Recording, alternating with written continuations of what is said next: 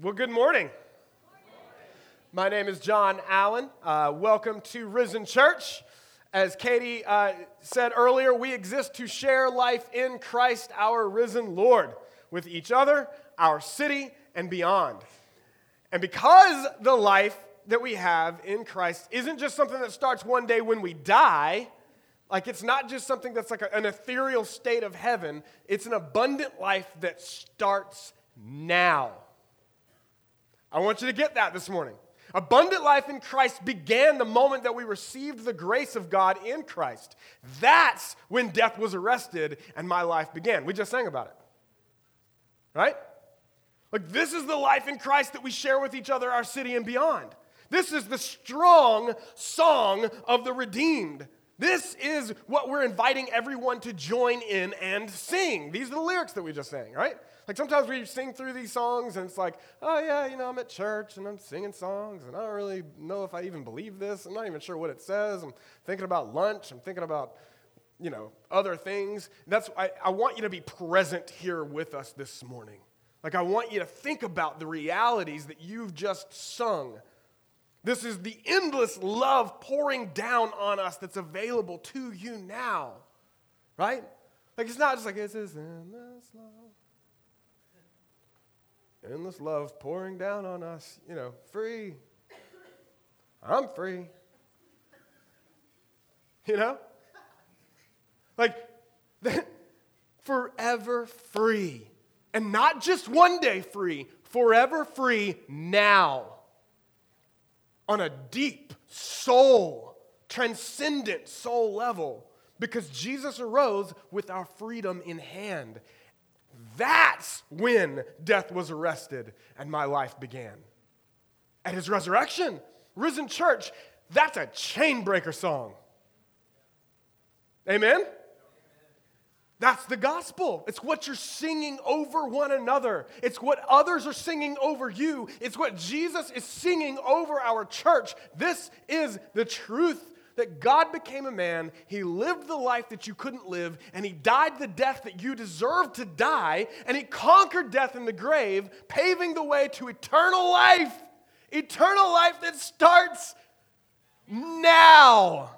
Not just one day when you die, it starts now through the indwelling access of the Holy Spirit that fills, quickens, enlivens, invigorates, and animates your entire being for his glory and his kingdom to come on earth as it is in heaven.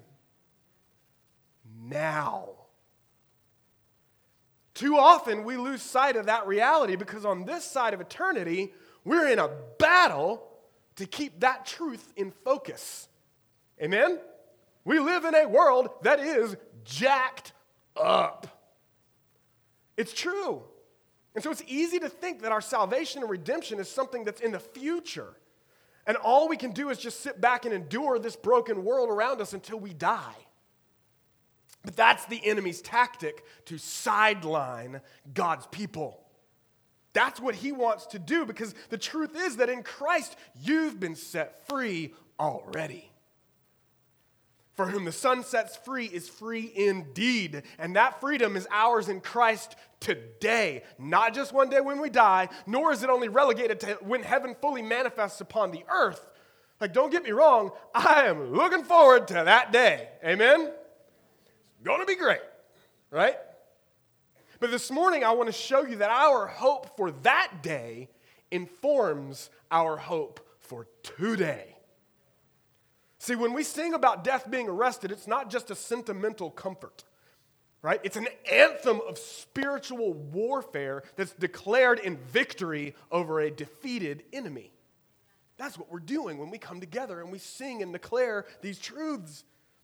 You see, the enemy wants you to live in fear. Right? He wants you to despair of this life. But Jesus has called you to engage and to live and love and walk in the victory of heaven even now upon the earth. See, this morning we're going to dive into this vision of the kingdom of heaven as it's fully manifested physically upon the earth, as it will be physically manifested upon the earth as when it comes in its fullness. in a future fullness. We're going to look at this vision. But my prayer is that it would be a vision that sets you free to live like a citizen of that kingdom even today. You see, often we underestimate the extent to which his kingdom is available even now. So for just over a year, we've been walking through the book of Revelation verse by verse. We haven't avoided any of the difficult parts, and we've allowed the Holy Spirit to pull back the physical veil and reveal what's actually going on in the world around us. It's been a sobering journey, right? Like if you've been in this with us, like it doesn't sugarcoat anything. It is a sobering awakening to the realities of this world, but it gives us eyes to see the world around us as it actually is. And I hope that it's been an awakening of both hope and courage for all of us as we walk through this, because we are able to see who is actually in control and who actually holds the victory. That's why we're calling this series Victory Unveiled. And so for many I know, again, this has been quite an awakening. Like it's the reality that, look, I'm not just in this inebriated state of detachment. It's a reality that things are not as they seem, and things are not as they should be. That's the world we live in. And so we've learned that this letter isn't just relevant for the first century church that it was originally written to, nor is it only relevant for a generation in a distant future. This letter reveals the reality of what was unfolding around them then in the first century, as well as what's unfolding around us now in the 21st century. And so in order to understand it accurately to us now in the 21st century, you got to understand what it would have meant to them in the first century. So we've been doing that. So this morning we have come to Revelation 21, which describes the new heavens and the new earth. Now, no, that is not some hidden Bible code predicting Christ's return in the 21st century, because we're reading chapter 21 of Revelation, right? It's kind of funny, it's kind of silly, it's like, oh, who would ever do something like that? Turn on the Discovery Channel, turn on the History Channel. They got some nonsense on there talking about Revelation, man. Look, guys, this is a side note, it's not in my notes, this is a nugget for you in the extra anointed service of 11 o'clock. If someone does not have the Spirit inside of them, they cannot interpret this letter. I don't care what degrees they have, they are wrong. You can only understand what this letter is saying if you have spiritual eyes, ears, and hearts to receive and understand it. Otherwise, you're going to come up with some crazy stuff. And they have. All right. Time back in. So this morning, we're going to talk about heaven. And I'm talking about the real heaven. I'm talking about the heaven that God's Word describes for us. I'm not talking about that weird metaphysical floaty place that's conjured up from urban legends and Greek mythologies with like flying babies and ethereal clouds and like kittens everywhere, right? Like, I'm not even sure kittens are going to be in heaven, right? Like, kittens, cats, like, exterminate, right? Like, I'm just kidding. See? I'm joking. They are God's creatures as well. All right. But I am talking about the ultimate new creation where heaven and earth are restored in newness and unity with God and his people for eternity. That's what we're talking about. We're going to fix our eyes upon that heaven this morning. But this is not a sermon about checking out from the world around us now. Hear that. Not at all. You see, what tends to happen, unfortunately, is when people get a true glimpse of heaven, they can tend to compare that vision of what heaven on earth is going to be like with what life is like now, and it creates this sort of frustration or despairing of life, even in this state. Because after all, that's what frustration is, right? Like it's comparing what could be with what is, or what should be with what actually is. And that gap between what is and what could or should be is often the source of our greatest frustrations. And that can lead often to despair and hopelessness. And so when applied to heaven, it can sometimes create a confusion between a longing for heaven and a longing for death.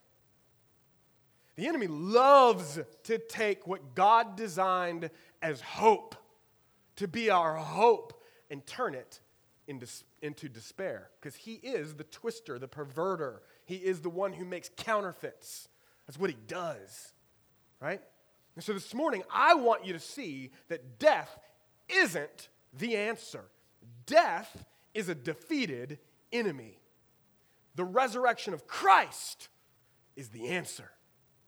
That's what I want you to see. You see, the goal of these passages is to paint a picture of the kind of kingdom God is calling you to identify with even now.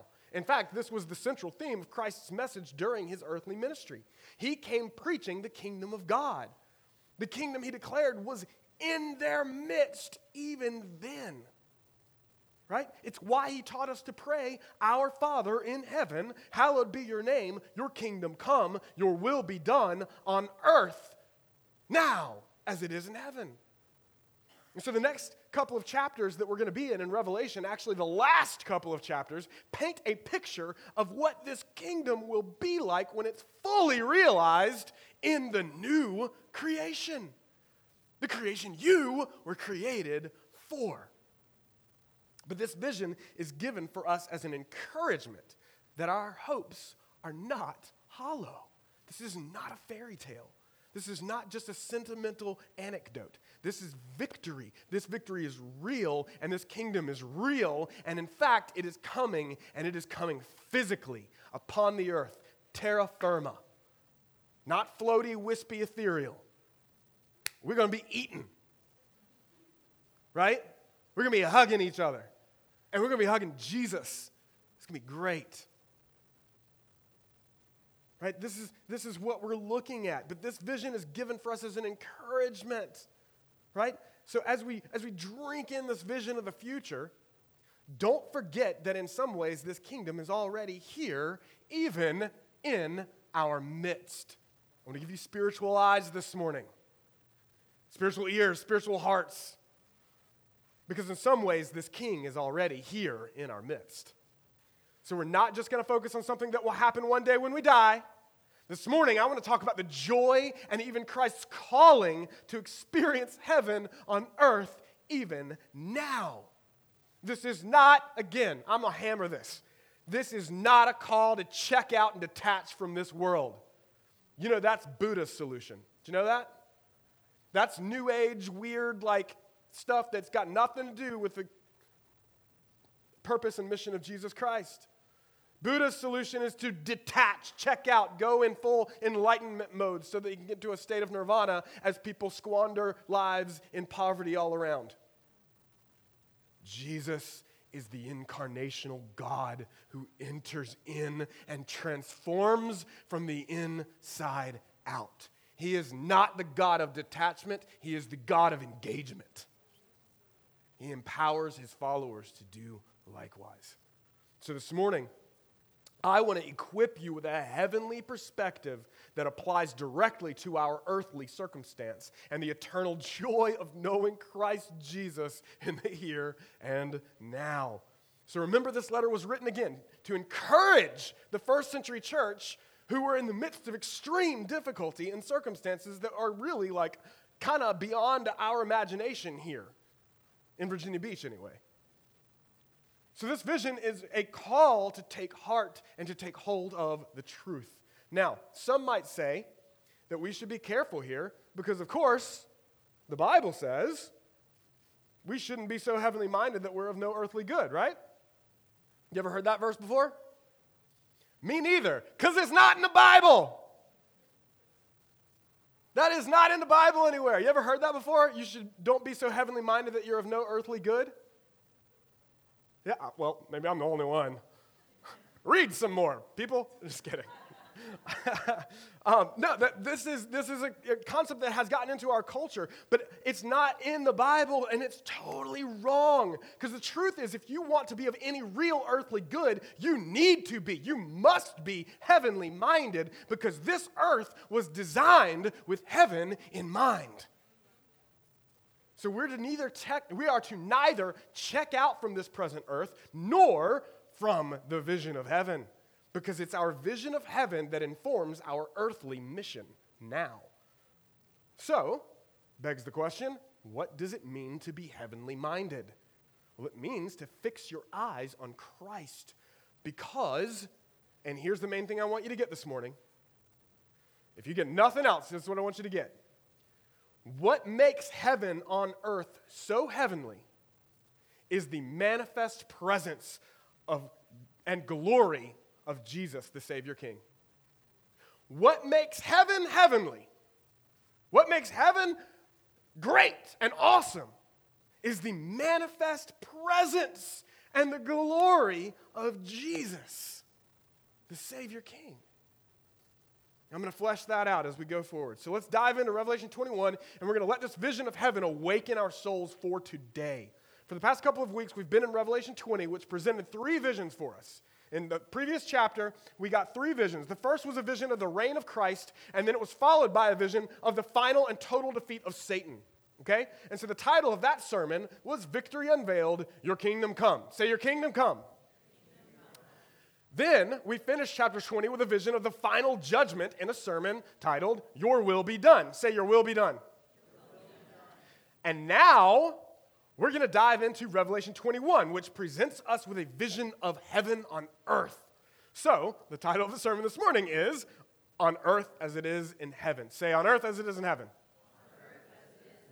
All right, turn with me to Revelation 21. We're going to look at verse 1 through 8, and then we'll drop back and walk through it together. So I'm going to read through it.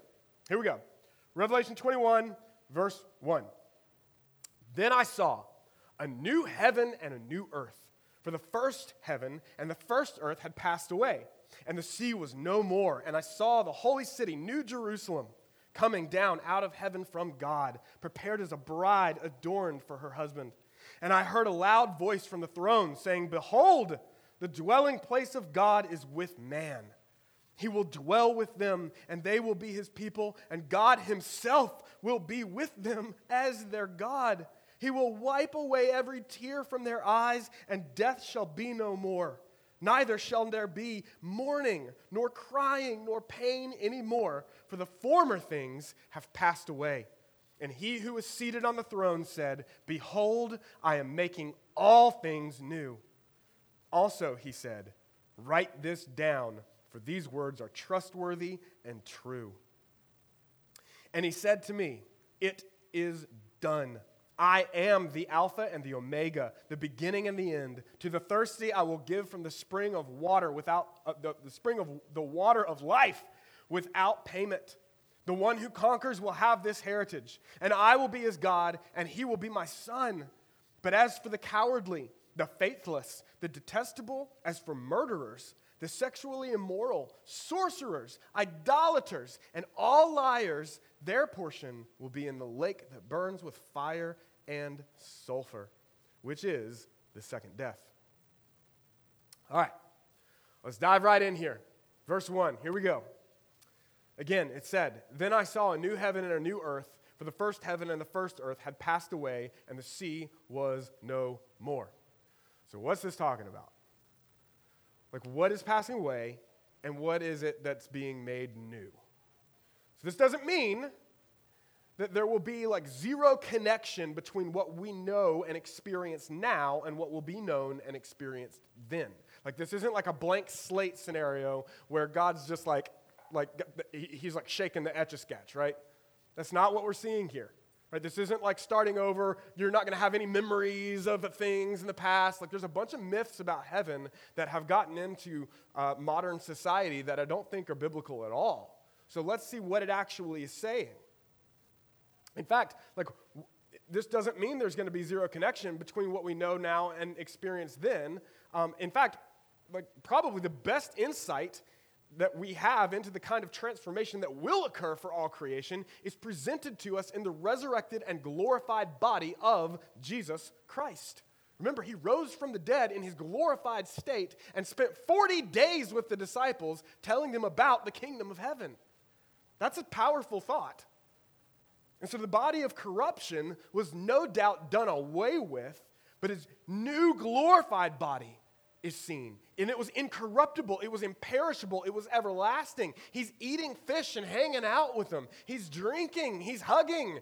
He's in this physical state. He was also like walking through walls. It was kind of like, I don't understand all this. There's some crazy stuff going on there. But the point here is that there is a transformation that takes place, but the idea of passing away and being made new doesn't mean absolute annihilation of the things that are heavenly and good. Okay? So what we're seeing here, follow me, what we're seeing here is a renewal and transformation where all that is corrupted by sin will be no more. This is apocalyptic language for purification and renewal. Notice that it says that the sea was no more. Again, this is that apocalyptic language, okay? It says that the sea was no more, right? So for all of you who love to go surfing and hanging out at the beach and love the ocean, like, too bad. No more water. It's not what it means, okay? It doesn't mean that there's not going to be an ocean in heaven, right? It doesn't mean that there won't be any beaches or surfing in heaven, right? What it's saying here, if you've been following with us and tracking with us through this series, then you know that the sea is symbolic of evil and chaos throughout Revelation and much of the Bible. This is a part of the Hebrew thought. Remember that the sea is the origin of the beast in Revelation 13. And it was the origin of all hostile nations who opposed the kingdom of God. So remember when Jesus walked on the water? You guys remember this? It's an image of Jesus. He's walking on the water. It's a famous story, right? But it wasn't just Jesus going, look, I can do miraculous things. Like, yes, it was, but it was so much more. It was a picture of Jesus trampling evil and chaos and destruction under his feet. It was a picture of his triumph as king over evil and chaos, right? And when he spoke to the seas and the storms and he told them to be still, that was a proclamation and a demonstration of his power over every opposition in all creation. It was an image that spoke to them. And all who have a biblical paradigm through which they see the world, it was speaking to deeper truths and realities, and it was a foretaste of what's being revealed here in Revelation 21.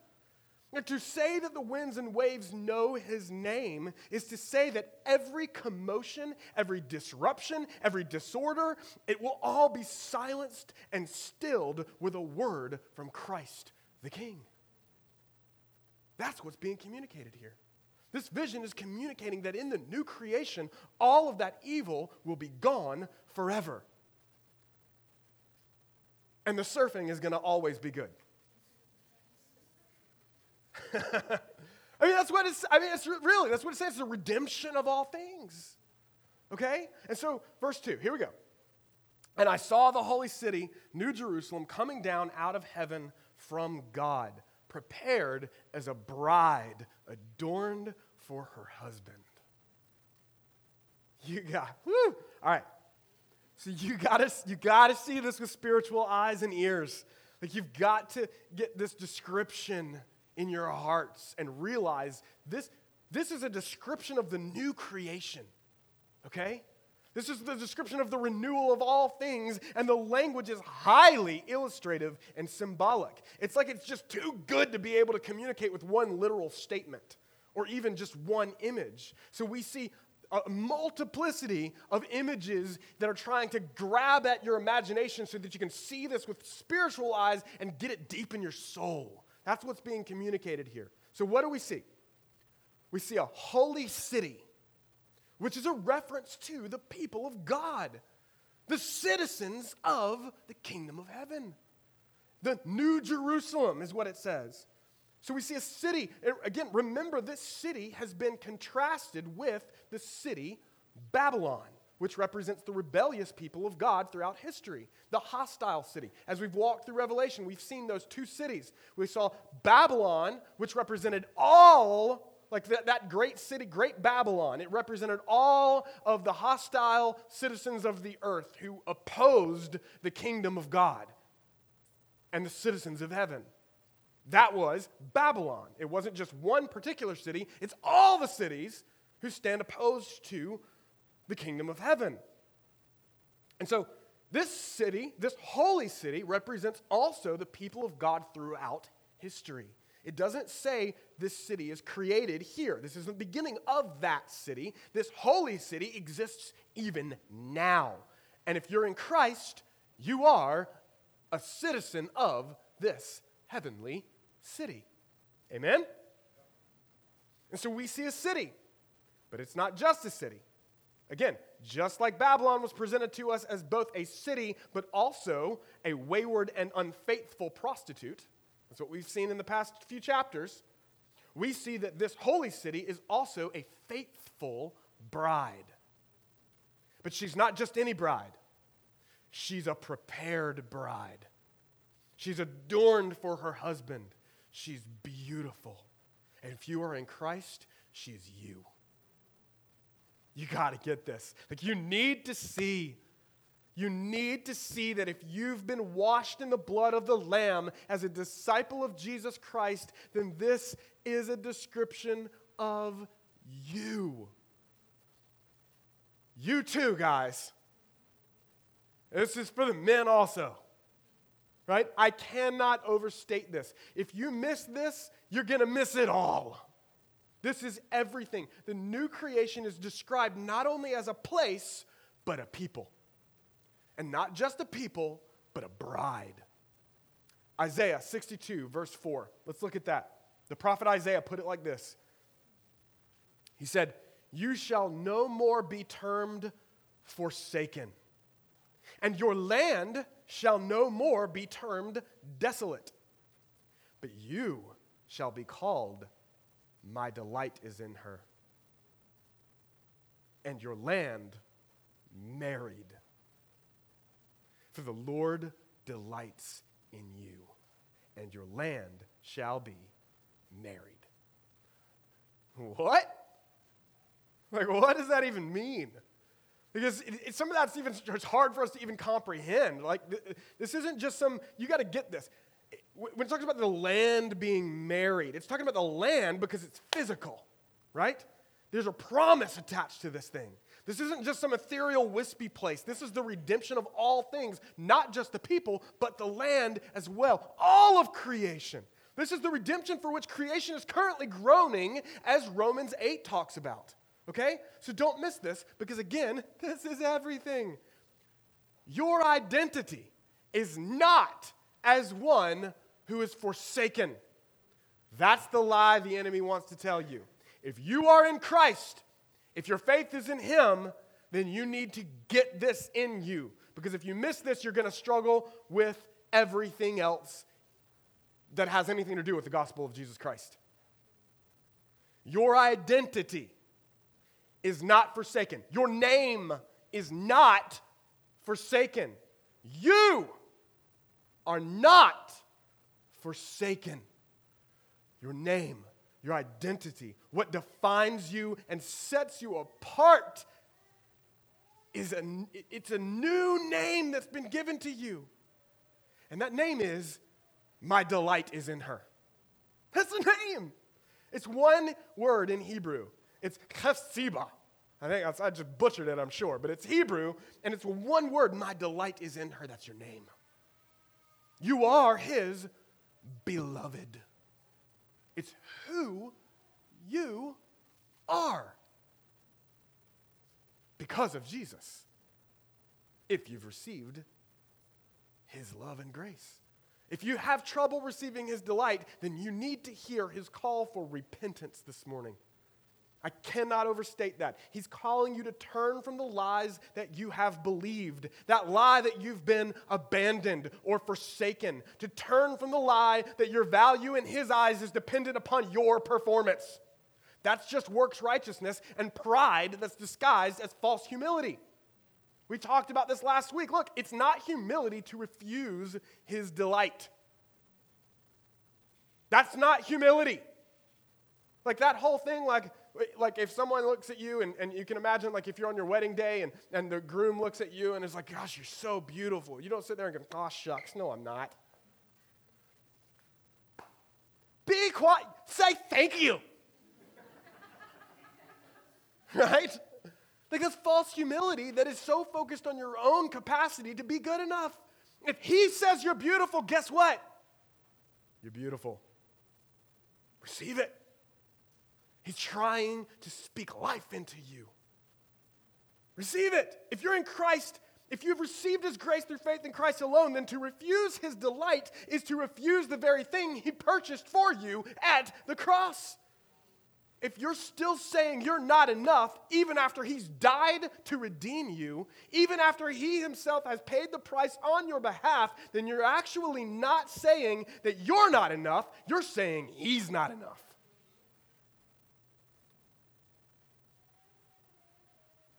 His delight in you stretches beyond the grave. And he proved it at the resurrection. He's saying that he delights in you. You need to understand that this isn't just some sentimental anecdote that makes for a warm sermon illustration. This is everything. This is who we are. This isn't some nice thought that we store away in the recesses of our minds so that we can pull it out when we get discouraged. This is the platform of foundation. This is the rock upon which we stand. This is everything from which the kingdom life flows forth out of. You are delighted in by your Creator and King. He loves you. He died for you. He set you free to receive that love and to walk in that salvation and that newness of life. And everything that we do is the overflow of that. And it pleases him. God is calling you to receive his delight as your identity. Not only that, he's calling you to receive his delight as your eternal residence. Like to dwell in the delight of the Lord forever. Again, look, his delight isn't just your name, it's your address. Right? This is where we dwell. This is what the new creation is all about. This is what we're looking forward to then, and so to prepare for that, we experience and we cultivate and we press in tenaciously to this reality now. It's not just a people, it's a place. And it's not just a place, it's a people. Revelation 21, 9 through 10. This is a preview of what we're going to look at next week. But this is what it says. Come, I will show you the bride, the wife of the Lamb. And he carried me away in the Spirit to a great high mountain, and he showed me the holy city, Jerusalem, coming down out of heaven from God. It's not just a city, it's a bride. So that's why there's the sense in which the kingdom is here in our midst as we gather together. Because the kingdom of heaven isn't just a place, it's a people. It's a people. United in his spirit and presence, rooted in his word, and set apart for his kingdom purpose, even now. Now again, our experience of this unmitigated intimacy is only fully realized at his physical return. Amen? But over and over and over and over and over and over and over again, throughout Scripture, we are encouraged to taste and see that the Lord is good, even now on this side of eternity, as we worship him in spirit and in truth. Like this is what it means to operate out of the Spirit or in the Spirit, to lean into heaven, to behold our Savior King, and to be filled with his Spirit and delight in his delight. Falling in love with what he loves, enjoying the presence of the Lord in the here and now because it transcends all of our earthly circumstances, right? So when we press into that reality, even and especially when it's difficult, it cultivates a deeper and deeper capacity to experience this kind of joy in eternity. It's almost like he's preparing you for something greater because he is. Do you delight in his delight? Do you enjoy God? Do you care about making him smile? Do you believe you even can? If not, I want to encourage you to ask him to change your heart.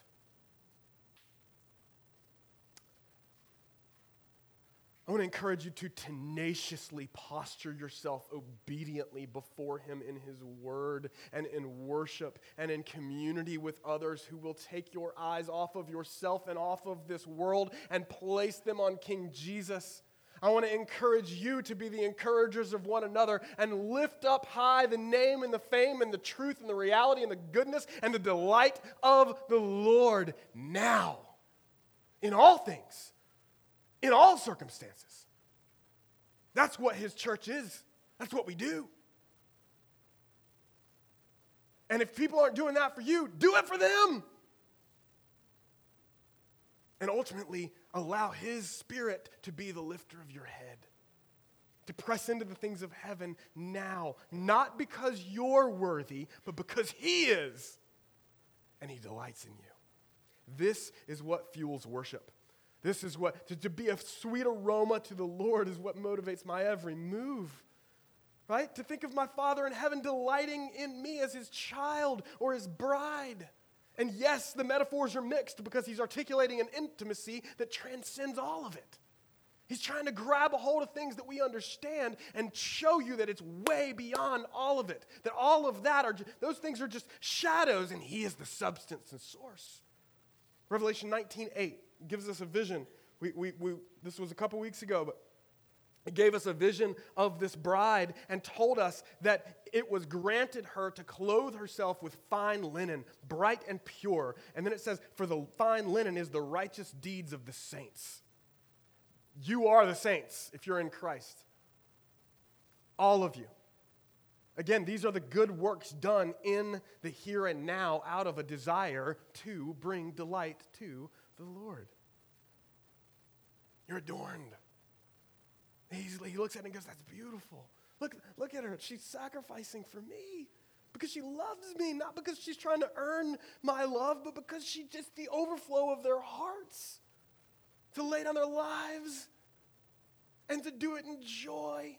Not to earn salvation, but because that salvation has changed our affections and our desires to worship him, to love our children when it feels like they're frustrating, to forgive and to unify and to not be offended, to let it all go and to be the people of God upon the earth. And when we fall short, to continue to realize that he still delights in us because it's not about what we can do. It's about what's been done for us in Christ.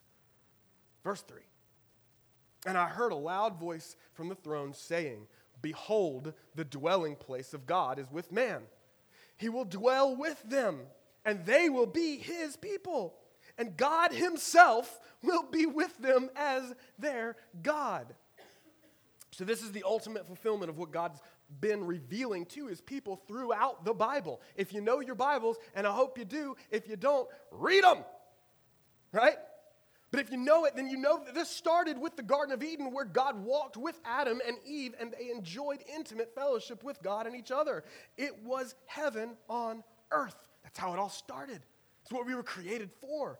But that fellowship was broken by sin, and creation was polluted by human rebellion. But the redemptive plan God set in motion has always been to dwell with humanity once again. And throughout the Bible, we've seen a progression of this plan through the redemptive story. The Bible is one long redemptive narrative that leads up to this culmination. We saw it in the tabernacle that God commanded his covenant people to set up in the wilderness. It was a place where he could dwell in the midst of his people. They were walking through the desert in a wilderness land, and God's like, I want you to make a tent, and I'm going to come down, I'm going to dwell in that tent, and that tent is going to be right in the middle of you, wherever you go. You're sojourners in a land that's not your own. You're pilgrims on the way to a greater kingdom. And yet, my presence is what will define you as my people. Right? That's what he says. That's what you're seeing in the Old Testament. Then we see that in the temple that's constructed on Mount Zion in Jerusalem, his presence is dwelling in their midst. He's teaching the people of God's hearts to realize that this is what it's all about. Okay? And then we saw it in the incarnation of Jesus Christ, right? Whose name was Emmanuel. And Emmanuel means God with us. It's like he's trying to get us to see that it's all about him being with us. It's like there's a progression here. Like he's trying to show you that it's all about relationship with him or something. This is the God who doesn't detach from us. It says the God who comes to us to dwell with us. And then we saw it through the coming of his Spirit in Acts 2, right? This is the God who not only dwells with us, but desires to inhabit and dwell within us through his Spirit. And finally, we see the full manifestation of it all in the new creation. That's what we're seeing here. You see, our longing for heaven isn't just a longing for a place, it's a longing to be with him without any limitations. 1 Corinthians 13:12 says this, "For now we see in a mirror dimly, but then face to face. Now I know in part, then I shall know fully, even as I have been fully known. So now faith, hope, and love abide. These three, but the greatest of these is love." That's not empty sentimentality. It's everything. You got to understand that the entire point of it all is this intimate relationship with God. Without that, it's meaningless. Because what makes heaven on earth so heavenly is the manifest presence and glory of Jesus. What makes heaven so great isn't the fact that there won't be any sin anymore. Like, that's going to be great. Amen? Can't wait for that. Well, again, I can wait for that. You know why? Because he's with me now. Now. It's not great. Heaven's not going to be great because the food is going to be fantastic. It will be. Right? Or that there will be no more pollution or pain or death. That's like, What makes heaven heavenly, though, is that everything we experience will be a direct conduit of his unmitigated glory and love and presence. All of it redeemed and restored to be in its correct, righteous place, which is to be a conduit of an experience of his goodness. All of it, which is honestly what makes all good things truly good on this side of eternity as well, right? That's why the best compliment a chef could ever hear, if his mind is right, according to this, is when somebody takes a bite and says, "Praise God, that's good." Right? If you're a chef, think about that. Or if you're cooking for your family and somebody bites in and says, "Praise God, that's good." You know what just happened? You just became a culinary worship leader. You just took part in facilitating someone's experience of the goodness of God. There's no greater honor. The worst thing ever is to be like, "Yeah, I'm a great chef." Like, redeem that. Right? This speaks, by the way, to everything that we do in this life. As we bring heaven to earth through our work, through all that we do, it's almost as though whether in word or in deed, we should do all as unto the Lord. Right? Verse 4. I got to speed up. Verse 4, "He will wipe away every tear from their eyes, and death shall be no more. Neither shall there be mourning, nor crying, nor pain anymore, for the former things have passed away." Again, the best part about this isn't just that we will have every tear wiped away. It's that Jesus is the one who will be doing the wiping. Like, the tenderness here cannot be overstated. It doesn't just say that you won't have a reason to cry. That's true. But it says he will tenderly, personally wipe away every tear himself. Like, it's not just him wiping them away and saying, "Don't cry, you're in heaven, you're not supposed to." That's not what's happening here. He wipes them away and he replaces our sorrows with the joy of his presence. And I want you to see that he does this spiritually even now. Every sorrow, every tear of despair, he bottles them up and he holds them precious in his sight because he holds you precious in his sight. Psalm 56, 1 through 8. King David, he's going through a ton of stuff. And he writes this. Verse 1 through 8. He cries out to the Lord and he says, "Be gracious to me, O God, for man tramples on me. All day long an attacker oppresses me. My enemies trample on me all day long, for many attack me proudly. When I am afraid, I put my trust in you. In God, whose word I praise. In God I trust. I shall not be afraid. What can flesh do to me? All day long they injure my cause. All their thoughts are against me for evil. They stir up strife. They lurk. They watch my steps as they have waited for my life. For their crime will they escape? In wrath cast down the peoples, O God. You have kept count of my tossings. Put my tears in your bottle. This is a man who knew that the Lord was near. How much more nearer is he to those who his Spirit dwells within now in the new covenant?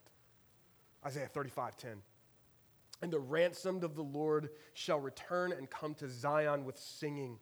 Everlasting joy shall be upon their heads. They shall obtain gladness and joy, and sorrow and sighing shall flee away. Remember, we saw this last chapter. The judge of all eternity is Jesus. Jesus is the judge. If you're in Christ, the one who judges is also the one who wipes away your every tear.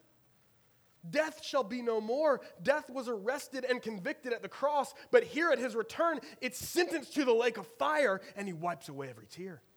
Every tear of mourning or sorrow or pain, every result of the former fallen world is restored with the tender caress of our Savior and King. I pray this is your hope, but it's not just a hope for something that might happen one day. He is here to do it now. Now I want to tell you something. Again, whatever. We're going to talk about this later. He often does this through his church. His hands and feet upon the earth are you. You want to know what it's like for your tears to be wiped away by Christ? Enter into community with his people. You want to know what it's like to be hugged by Jesus? Come get a hug at Risen Church. We're going to get into that later. Verse 5.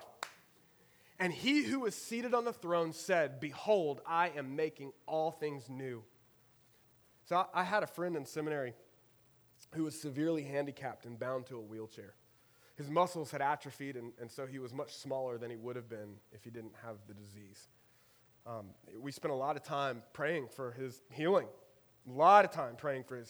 And one night, after we had spent a lot of time in prayer and we were worshiping Jesus and we were just talking about heaven and we were talking about all these things and hearing from him and the struggles that he's gone through and all of that, and we're praying like believing that God actually can heal and just trying to navigate all of that stuff, which is essentially it's realizing the kingdom that's here and yet not yet here, right? Like that's essentially what's going on there. And so we had struggled with this, and that night I had had a dream that I was walking through campus, and this big, broad-shouldered man, about 6'2", walks up to me, and he's got a huge grin on his face.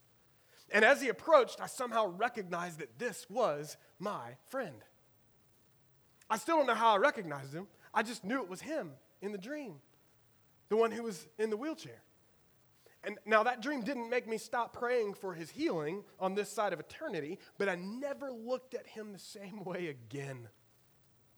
I described the dream to him, and I could see that same grin on his face that he had in my dream. And I realized that there's going to be an aspect of heaven that he's going to enjoy on a deeper level. Like I knew that God was going to make it right to the point of it all actually even being worth it. You got to get that in you.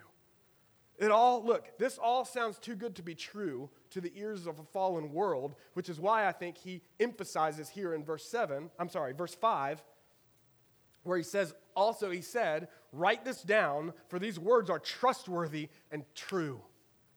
Because in this world, we can hear this stuff, and we can be like, fairy tale, sentimentality, this is just for, empty positive thinking stuff. No! Write it down. These words are trustworthy and true. Verse 6. And he said to me, it is done.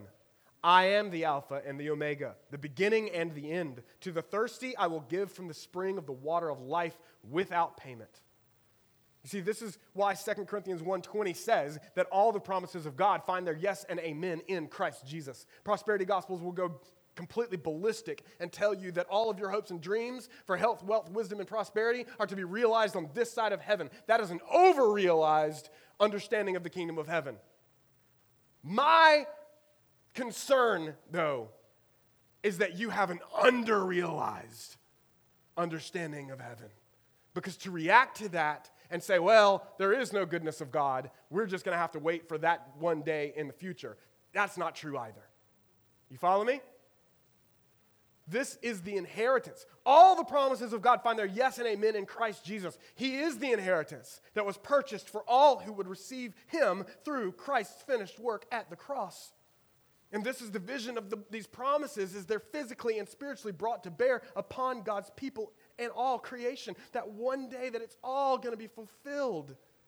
Costly, valuable grace, this grace that we've been talking about throughout this series, that costly grace. Like we've really been talking about it throughout the life of our church, and we'll continue to. It's the grace that's not cheap. It's the costly grace because it cost the most valuable price on earth, because you were purchased at a price. And yet, it's freely given to all who would receive it. It doesn't make it cheap. You see, when we value the gift of grace, we're valuing God himself. And when we cheapen grace, we're cheapening Jesus. See, declaring himself to be the Alpha and the Omega speaks to the value and worth of God on a level that's beyond our comprehension. Right? It's a reference to the first and last letters of the Greek alphabet, but it's way more than just a reference to his eternal nature. Sam Storms, though again, this is beyond our comprehension, leave it to Sam Storms to grab hold of what we can get. He put it like this.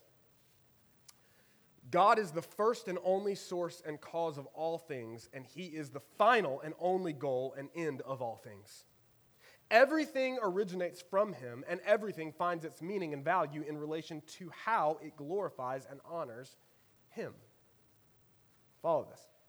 This means that there was nothing before him. Nothing explains him. Nothing has caused him. He simply and eternally is. There never was a time when God was not. There never was a time when he began to be, and there will never be a time when he isn't. He never at any time chose to be what he is. He has always been what he always is and always will be. God did not emerge out of a variety of possibilities. Rather, everything emerged out of him when he called the universe into existence. He is the Alpha. But he is also the Omega. The goal of all things is the glory of God. The aim of all things is the praise and honor of God. Nothing has any intrinsic value aside from its capacity to enjoy God and to make him known. If history appears aimless to you, I assure you that it is not. Even the most random and seemingly senseless events in some mysterious way are serving to point to God and to shine a light on his wisdom and justice and power and love and holiness. Verse 7. The one who conquers will have this heritage, and I will be his God, and he will be my son. I could preach this for the next 3 years.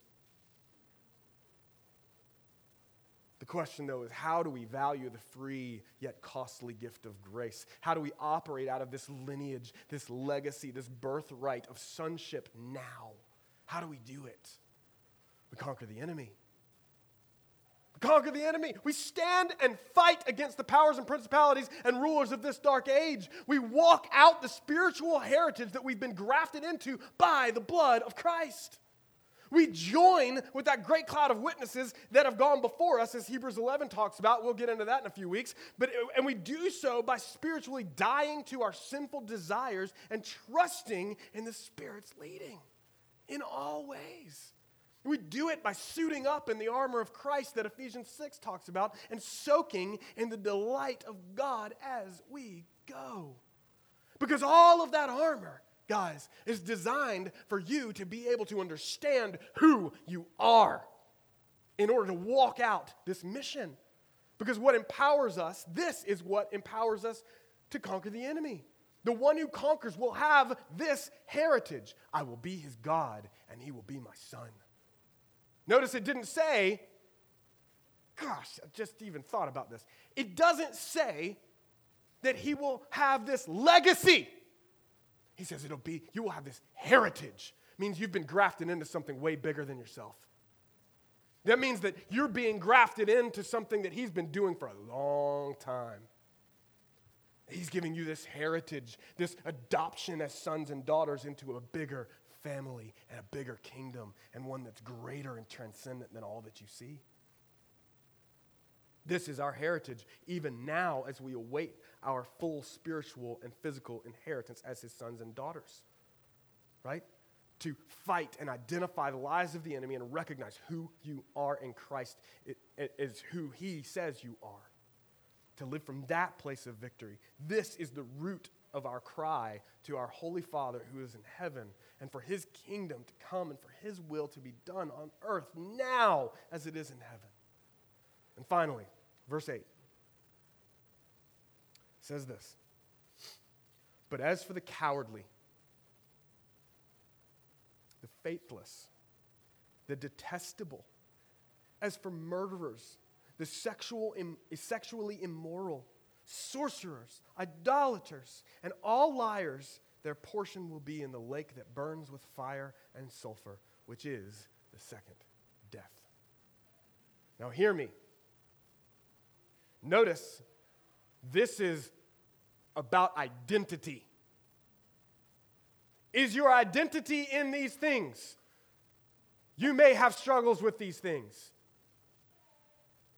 Do not make them your address. Do not make them your residence. Do not make them your identity. This is not who you are. And it's his grace that delivers you from those things. This is why confession that he is king and not me is so important. And repentance to look to him and not this world is so necessary continually. Again, don't get this twisted. Look, if heaven on earth is heavenly because of his full unmitigated presence and delight, if that's what makes heaven heavenly, then for those who have run away from his delight, they don't want to be there. They don't want to be in heaven. Nobody in hell wants to be in heaven. Did you know that?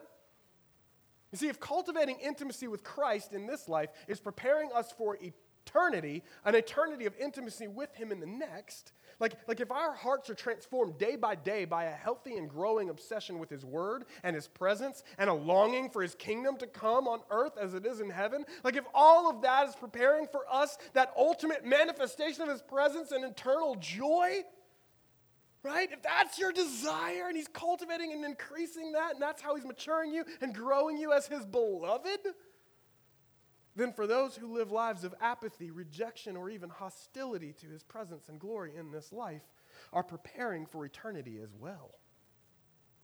You see, without the grace of God, hard hearts become harder. Bitter hearts become more bitter. Hateful hearts become more hateful. Selfish hearts become more selfish. The hellish heart becomes more hellish. And there will come a day when they have been released from even the smallest morsel of his mercy and his goodness. We all taste it in this life. But there will come a day when there will be no more access to that for those who are not in Christ. And so as we've seen throughout Revelation, nobody in hell wants to be in heaven. You see, it's both punishment and receiving exactly what they asked for with their lives. Eternity apart from the righteousness of God. If you don't want to be where Jesus is now, what makes you think you're going to want to be with Jesus in heaven or then? There's a Zac Brown song. There's a Zac Brown song called Ain't in No Hurry. You guys know this one? I'm not going to sing it for you, but the lyrics go like this. Heaven knows that I ain't perfect. I've raised a little Cain, and I plan to raise a whole lot more before I hear those angels sing. Gonna get right with the Lord, but there'll be hell to pay. But I ain't in no hurry today. I know a lot of people who think this way. So here's my question. Again, what makes you think that a life of self-indulging rebellion against God is going to somehow cultivate a heart that's going to suddenly fall in love with Jesus as Savior and King later. If by God's grace He's broken into our cold-hearted world today, I'm pleading that you would run to Him, that you would rivet your eyes upon His goodness and glory and let Him give you a new heart, a changed heart. Beg for it. A heart that loves what He loves because it's a heart that receives His love and grace by faith in Christ alone. Because what makes heaven on earth so heavenly is the presence of Jesus. Jesus is the presence that becomes the cure-all of all creation. He is the friend that we all need. He's the spouse that we were all made for. He is the substance of parental love. He is the one who is closer than a brother. Everything else is a fallen, corrupted shadow of that substance. You know what that means for you now? That means that even when others let you down, you can still love them. You can still forgive them. You can still let go of offense and bitterness, because if He is in you, then even your disappointments become heavenly appointments for drinking deeply from that like all-satisfying love of God. Even now. When you're disappointed, I want you to remember that. When you're disappointed in the things of this life, think, this is not a disappointment, this is an appointment. I have an appointment with Jesus right now for Him to be my all in all. This is how His kingdom comes on earth as it is in heaven, in and through you. That's what supplies true security and confidence in His people. To love even our enemies, to forgive, to endure, and to stand firm, even to love those who may very well hurt us. This is how we're able to develop thick skin and soft hearts. Not thin skin and hard hearts. That's the world's route. He's called you to secure your lives in Christ. He's your refuge. He's your strength. And His joy, the joy of the Lord, is your strength. Even when you've been wronged, when you've been misunderstood, if you've been misrepresented, or even slandered intentionally, He's with you and He knows. There's a verse in Exodus 2, I'm going to close with this, where Moses, he's at the end of his rope. He's a fugitive on the run in Midian. The people of God, the people of Israel are oppressed, enslaved, and they're crying out for deliverance in a horrible scenario in Egypt. And Moses is like, I don't know what to do. Everything is crazy. Everybody's crying out, like, where is God? What's going on? And the chapter ends with this simple verse that should land in your heart with the hope of eternity. Exodus 2, verse 25. It simply says, God saw the people of Israel, and God knew. Woo! Like, He knows. He sees you. He loves you. He's redeemed you, and He's called you by name. And that name is, my delight is in her. Let's pray.